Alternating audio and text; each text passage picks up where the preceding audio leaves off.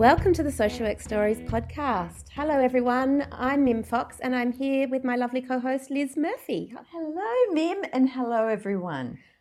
I hope everyone's all right out there at the moment. There's been a lot of disturbing news from America, from the United States down the West Coast, Liz. Oh, I thought you were going to say something else then, but no, because they do have the election too. There's a lot of disturbing news about that as well.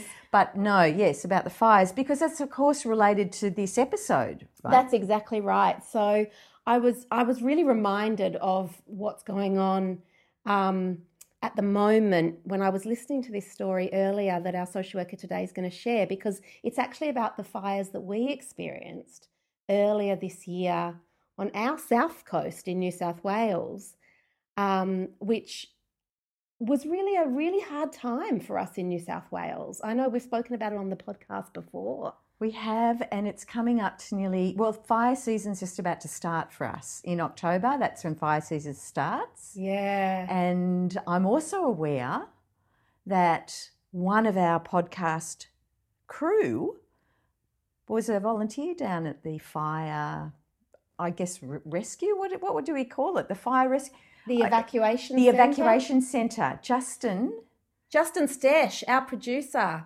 Come on into the podcast. You were there. I was there, indeed. Justin, Liz and I have so many questions for you. And so we want to ask you our questions before we listen to our social work story today, because we just want to understand a little bit more. Before we do, I just want to say to our American listeners, we know it's a tough time for you. So if this is going to be a hard episode for you to listen to, we completely understand.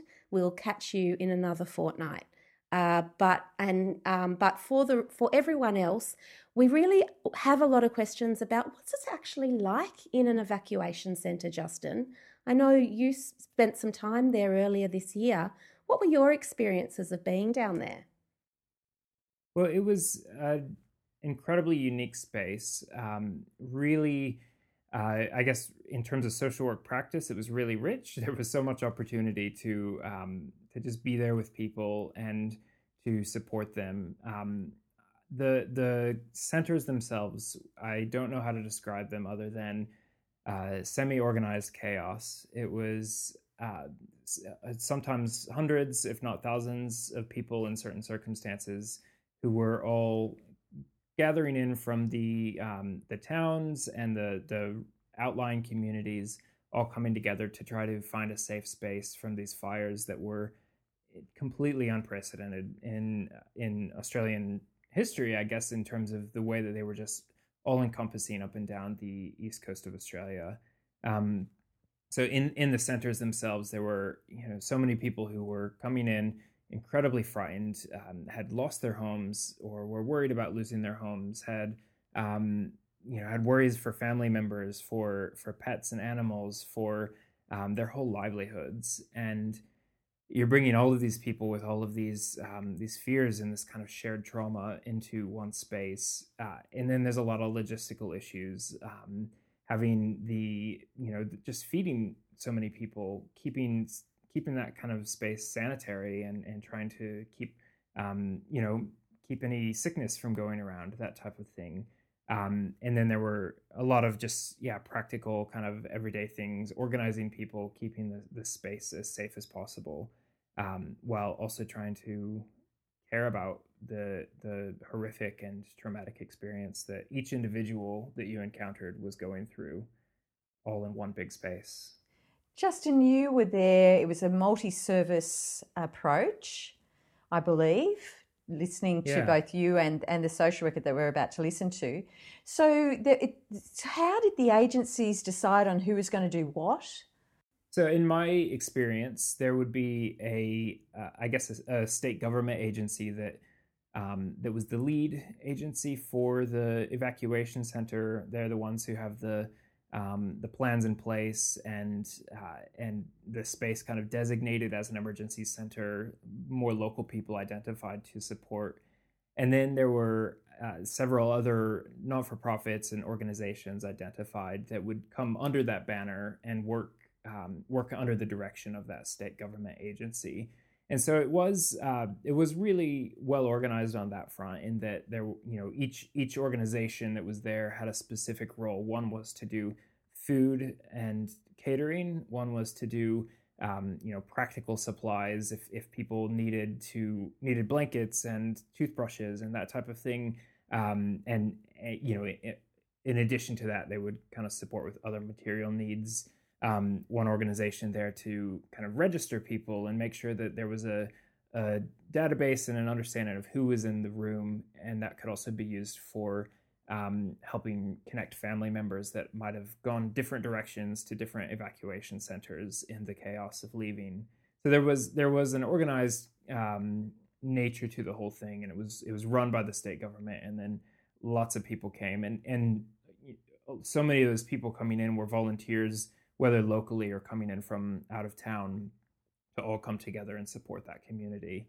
But there was a real richness in the way that everyone was pitching in and just being there in that space to support each other, support the community. And as you'll hear this story that we're going to hear in a little bit, the social worker that's talks about how she was, in a small way, able to experience some of that, because the accommodation she was staying in was just as at risk of being affected by the fires as then being able to expand that out to more than that, people losing their homes and their livelihoods. I would imagine, Justin, that in that environment where you're also caught up in the trauma and there's all this chaos with all these different services and all these different people, I would imagine at times it could be a bit difficult to then give focus to one person you're working with, or hearing their story or witnessing their experience. Was that what it was like, or was it actually in some way easier to do that? I think I saw several of the people I was working with respond in different ways. Some people were kind of finding themselves a little bit more caught up in the chaos and in the in the bigger picture, and needing to make sure this was organized or that was happening, which was really necessary in a lot of ways in those spaces. And then because the team was big enough, there were also people who were seeing the individuals who were really struggling, seeing the person that had more needs that were coming to the surface for them, and really being able to stop and focus on them in the moments where things were really dire and really really kind of imperative that something be focused on. That was attended to, and that was fine. But in the moments where things were a bit quieter, where there was some space to recognize the individuals, I got to see so many of my social work colleagues, and then other colleagues that were there from different helping backgrounds. I saw so many people just jump in, and whether it was just sitting down to have a cup of coffee with somebody who one way or the other was having a really terrible week. There was a lot of space that was made for the individuals. Lots of people didn't want anything, didn't really need to have those conversations, didn't need any special support, but lots of people did, and there was a lot of room made for that. Justin, did you notice a difference in the type of support that social workers were offering as compared to the non-social workers that were there? Look, I may be biased, of course, but I felt like there were multiple times where I knew someone was needing an extra hand, and in those instances, I would kind of point those who I knew had a social work background towards them as my first supportive call, because I guess we I think that we go into it with a framework of understanding and of trying to be open to listening to what that person is experiencing, coming in with that compassionate angle. And absolutely not to say that anyone else who was there couldn't do those things, but I felt like there's the delicate approach sometimes from a social work angle, and just a little bit more training, a little bit more practical experience in hearing someone, being there for them, supporting them, and drawing things out of them that would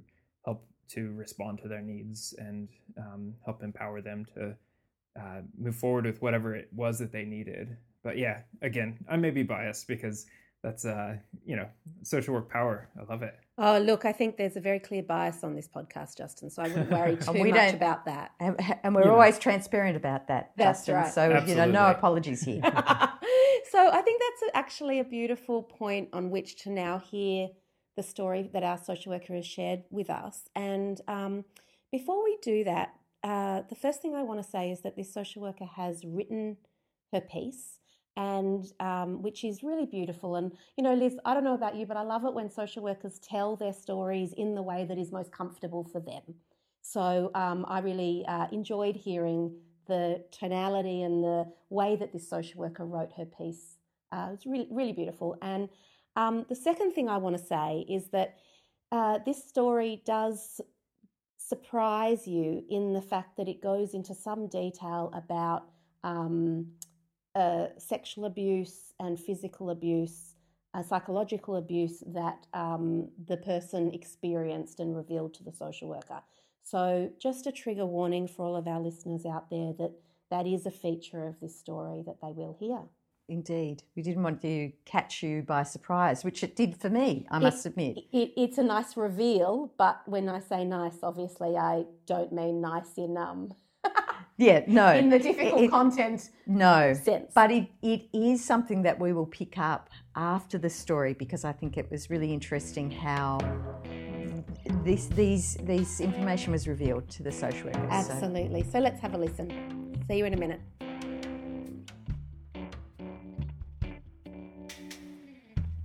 In January this year, I had the privilege of supporting individuals and families who were impacted by the fires by volunteering at an evacuation centre. I met many individuals and families who had just lost their home or who were experiencing the fear and risk of losing their home. This was my first time assisting at an evacuation centre. We were in a sports community hall. It was nearby the beach, which was the evacuation point if the evacuation centre were to become compromised by the fires. We were staying in accommodation just walking distance from the evacuation centre to assist with the ease of availability. Our team were on 12-hour shifts, switching from day to night shifts. This accommodation was surrounded by beautiful nature and trees, which made it at a high risk of catching fire. We knew what we had on us, our clothes and our phones, might only return home with us.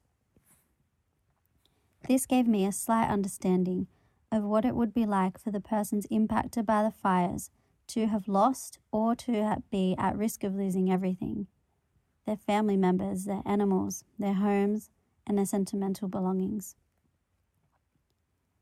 The smoke in the air was heavy. At times we handed out and wore face masks to reduce the immediate and long-term damage the air could possibly have on our lungs and our bodies. The sky was orange and red.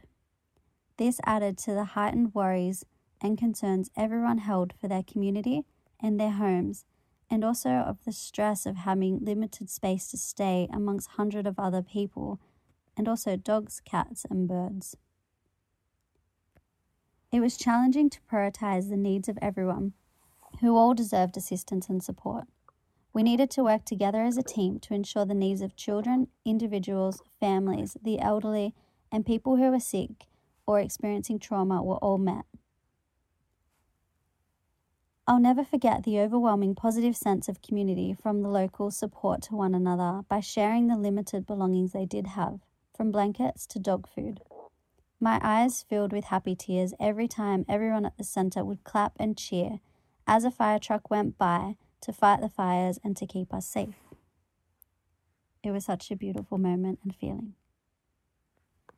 In working together with fire and rescue, the police, health services, the Salvation Army, the Red Cross, Anglicare, and some local community members, we were together able to meet the immediate needs of providing psychological first aid to people experiencing trauma, to provide the practical support of helping reconnect people to their family or community, by providing people with somewhere safe to stay, and also by being able to provide resources in terms of food, material aid, and connecting them to relevant services to meet their needs.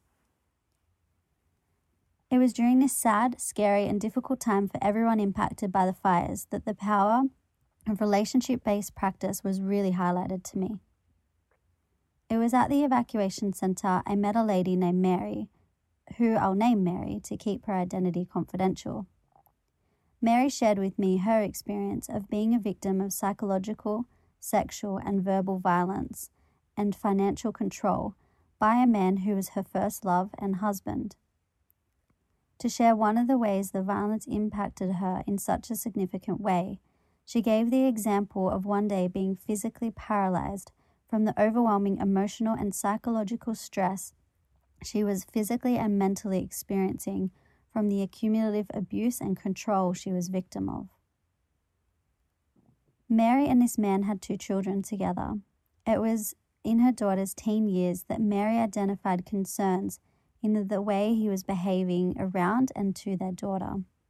It was at this point she decided to leave him to keep her daughter safe. When her daughter was 25 years of age, she shared with her mum that her father had been sexually abusing her since she was 3 years old. Mary said this was a complete shock to her. Her daughter had told her that she grew up to believe the sexual abuse she was victim of by her father was normal and that it happens in other families, and she thought her mum knew. This is another example of the impact power, control and abuse can have on both children and adults. In his adulthood, following his father's death, Mary's son shared with her that one night his father had woken him up in the middle of the night and excitedly wanted him to watch some special videos with him. He said he refused and insisted on his dad going away and letting him sleep. He also let Mary know that his father was having affairs with some people at the video store from when he was a young boy. Mary had not been aware of this. Mary said her focus was to please her husband and to cope and to survive, and that this impacted her ability to see the impact the exposure of violence had on her children. Mary asked me, "You just must be wondering why I didn't leave." What I was wondering was, why didn't he leave? Why did he decide to act violently towards her?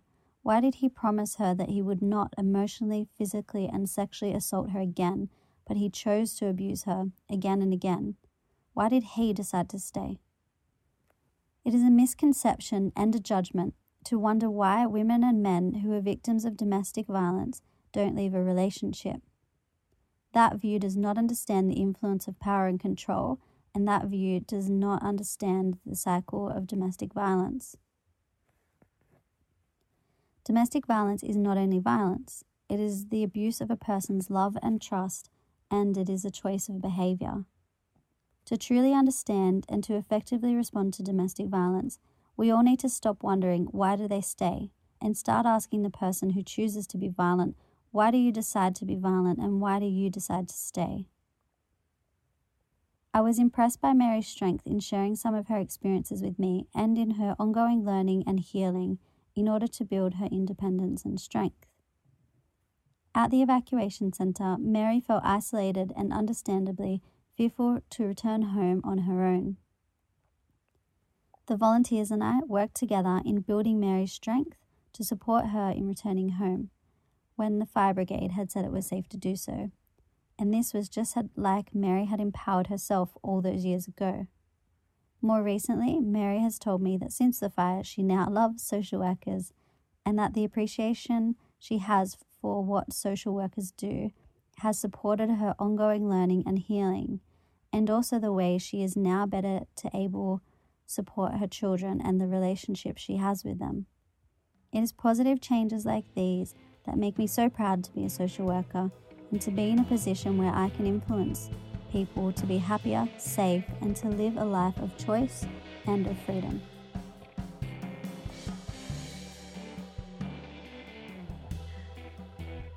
Can I share with you what happened to me when I first listened to that story? Yeah, absolutely.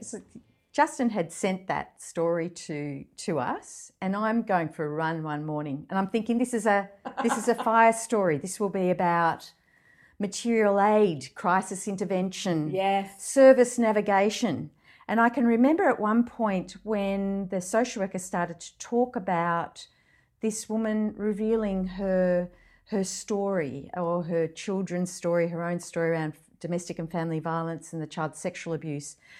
I was crossing the road at the time and I literally stopped in the middle of the road. Thank goodness it was a pedestrian crossing and I could, but it just took my breath away. Yes. And what it did for me was remind me about you can never predict what a crisis will trigger for some people. Oh, absolutely. Absolutely. And I think the important point there, Liz, is that a crisis in itself changes the quality of the experience that you're then having with this person. So as the professional, like we said earlier that actually the social worker is also caught up in this trauma. They're having an experience themselves of feeling like they are in extremely close proximity to the bushfire that's happening around them. But as well as that, the quality of the crisis means that the relationship that's being developed between the social worker and the woman is that much more heightened.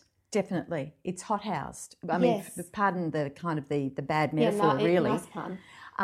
That it's the intimacy within that relationship is rapid and heightened, but it also says a lot about the skill of that social worker to create that space that woman was able to talk about what's been triggered for her and some of her own, story about her children. So it does say a lot too about maybe picking up what Justin said. Maybe that's where the social work skill came in. Yes, it was in creating the safe environment and the safe space for the disclosure to then happen. And I think when we're talking about relationship-based practice, I think it's actually about creating the environment and within the dynamic of you and the client so that whatever is needing to come out can come out.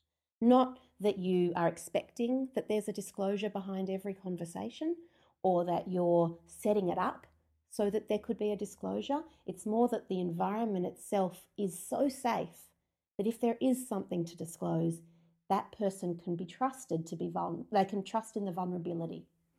So I'm just going to take a little, like a divergence now. Yeah. This reminds me of conversations that I have had with social work students about, I want to do this particular clinical intervention. Yes. I want to be working with complex trauma and I want to work in long-term relationships with clients. But what this highlights to me is that every form of intervention is a way of connecting with someone in a very special way. Absolutely. So in this case, crisis intervention, material aid, this woman is sharing information that is so deep and dark and very, very intimate.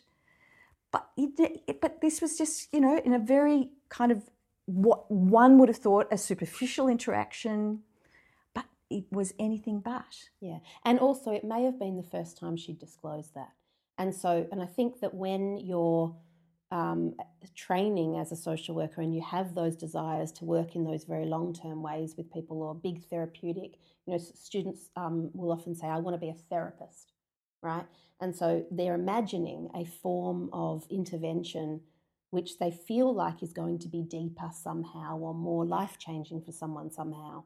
But what I think this story highlights is that actually every time there is a social work intervention is the potential for the depth of that work.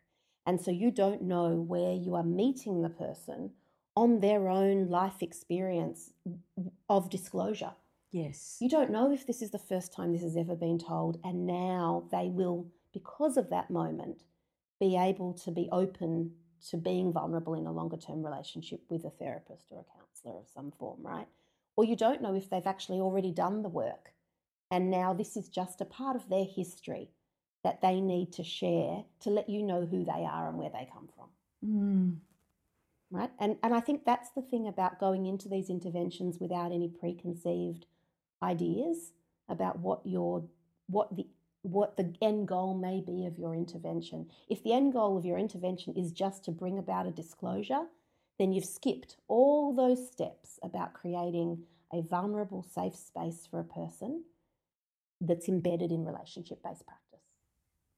Oh, look, you've taken my breath away again. Oh, You've taken my breath away. Beautiful. Well, I do sometimes worry, Liz, about people wanting to jump to the drama of intervention. And because I think that by doing that, we are skipping these really important steps that are about relationship building and safety. Can I pull in Justin in a minute? Absolutely. Because I'm really fascinated about the shared trauma experience. Remember a few episodes ago we talked about Carol Tassoni's work and what it must have been like for those workers to have that fire. The fire was still going, right? Yes, that's right. And I got a sense of that from this social worker, that there was that, not knowing whether you're going to get out of there with just your phone and the clothes on your back. Yes, and actually feeling she said she could feel the smog, or there was a quality to the air that she was breathing as it was happening. Yes. Yeah. Justin, can we ask you a few questions about what that was like? Absolutely. So did that impact on, I guess, on the type of work that you were doing and your own experience of what was going on around you? What was the relationship between the two? It was such an interesting and I think that the shared trauma of the experience. I'll start actually by explaining a little bit in detail from my experience. I know that story contained a little bit of that stuff too, and I just want to expand on it. Is that there was one particular evening where I happened to be working, where the phones all went out from every phone carrier. All of us were completely isolated communications wise. The electricity was out.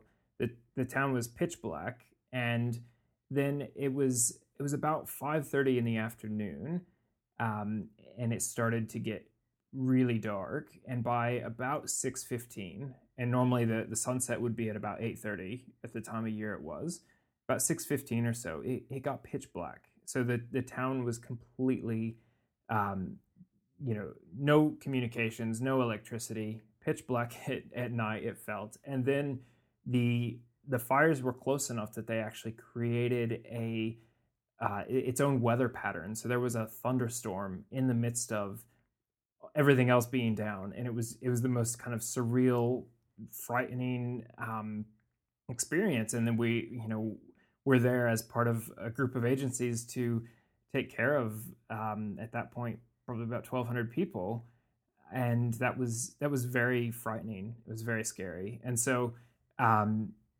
trying to care for other people, trying to be there and be the confident and supportive person, a group of people in the midst of something like that was really interesting and unique. And so we shared that trauma. I think we shared that really delicate space. It's like the weight of responsibility is on your shoulders. Absolutely. Especially for some folks that were there that had limited mobilities or had kind of different health needs that really needed focused on and support. You really wanted to make sure that you were doing everything you could do to make that experience the least frightening as possible. Justin, in terms of how you coped whilst you were down there, what type of support were the workers provided with? So it was really in that space. We were there to we really tried to dig in and do as much as we could for the community.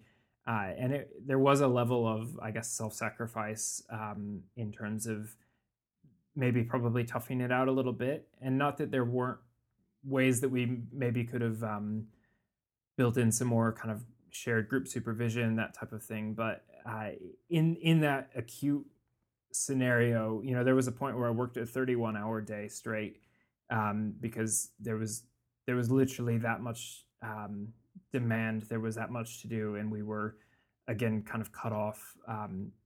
But as things started to become a little bit better, the fire was less kind of bearing down on the town.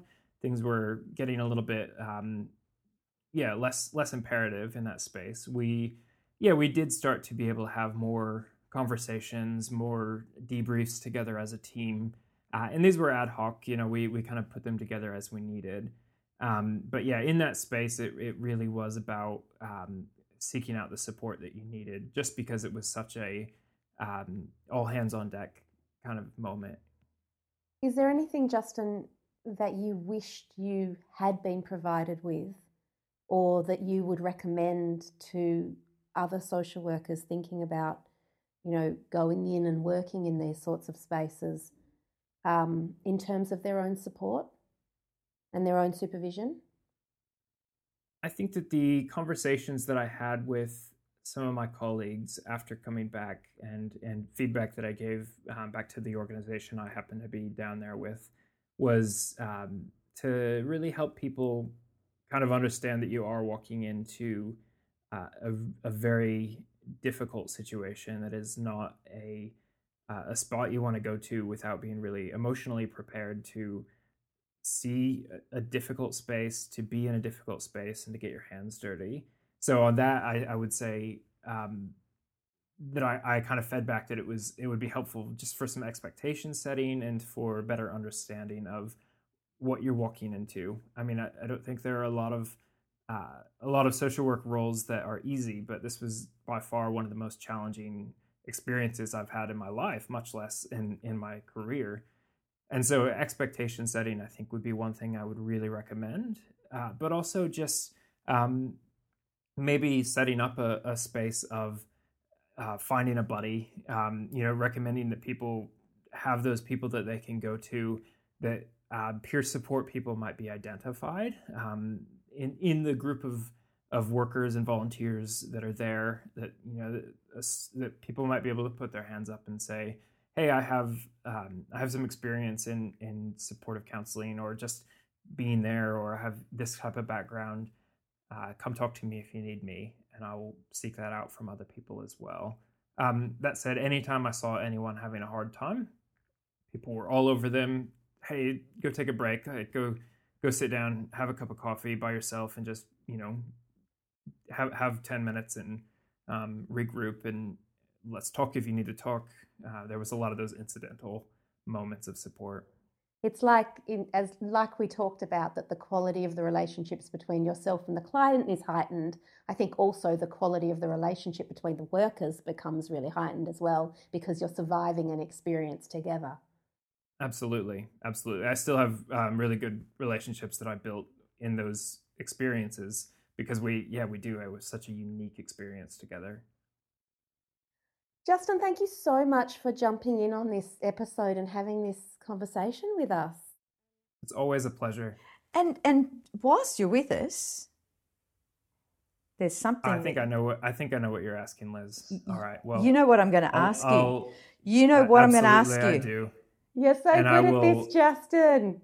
I will step in. I want to take a moment while I'm here to remind everyone listening that we have some exceptional social media channels that we would love for you to share with us. So we are on Facebook. Just search for Social Work Stories Podcast. We're on Twitter and Instagram at SOWK Stories Pod. We're on LinkedIn now. You can always go to our website, socialworkstories.com. And if you really want to make a huge difference for us and share, help us share this podcast even wider, go to iTunes, go to the Apple Podcast app on your phone, leave a rating.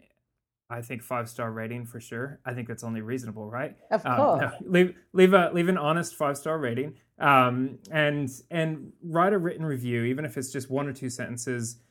What you like about the podcast, what you think about it, what you think others should know if they're listening for the first time, discovering our podcast. It makes a huge difference for us. And frankly, Australia has, by and large, superseded any other country, including the United States, even though we have more American listeners. So, as an American and an Australian both, for myself, I would love to see maybe a little more competition from the American side. So I know you've got a lot to focus on right now, but leaving a rating and review would be really helpful. So Justin, that's my 2 cents. Justin, I want to say this to you. On behalf of the podcast crew, I give you 5 stars, my friend, for going down there and representing the podcast crew in the way that you did, the consummate professional. I want you by my side if I'm ever in a crisis of sorts. Absolutely. I mean, like if they run out of wine or something, that's the kind of crisis I would prefer That's exactly why. there with you for, but that's a whole nother story. And that's why we love having you on the Social Work Stories podcast too, Justin. Well, I equally give you both 5 stars, 2 thumbs up, whatever it is, I'm there for it. I'm very excited. I think it's time to sign out and say a big shout out to our fellow social work colleagues in America at the moment, doing the hard work. As if COVID isn't enough for what's going on over there, now you're in there with the bushfires. So we are standing in solidarity with you and thinking about you at this time. I just want to also jump in and say, if you're listening from America, please, please, please vote. This is so imperative. I think you got to get in there. You got to get your ballot in, whether it's making a plan for the polls or doing absentee ballots. You got to get in there. I actually have mine sent off today, and it's so important. So please, please, please vote. We will definitely be speaking to our listeners before that election, but maybe we'll just keep on reminding them that we're thinking of them. Absolutely. Every episode. And a big thank you to the wonderful social worker who shared her story. And a big thank you to Felix, our social work student, and to Noni and Hamish, our journalism interns. And we will tune in a fortnight's time. Everyone, please take care. Take care, everyone. See you later. See you later.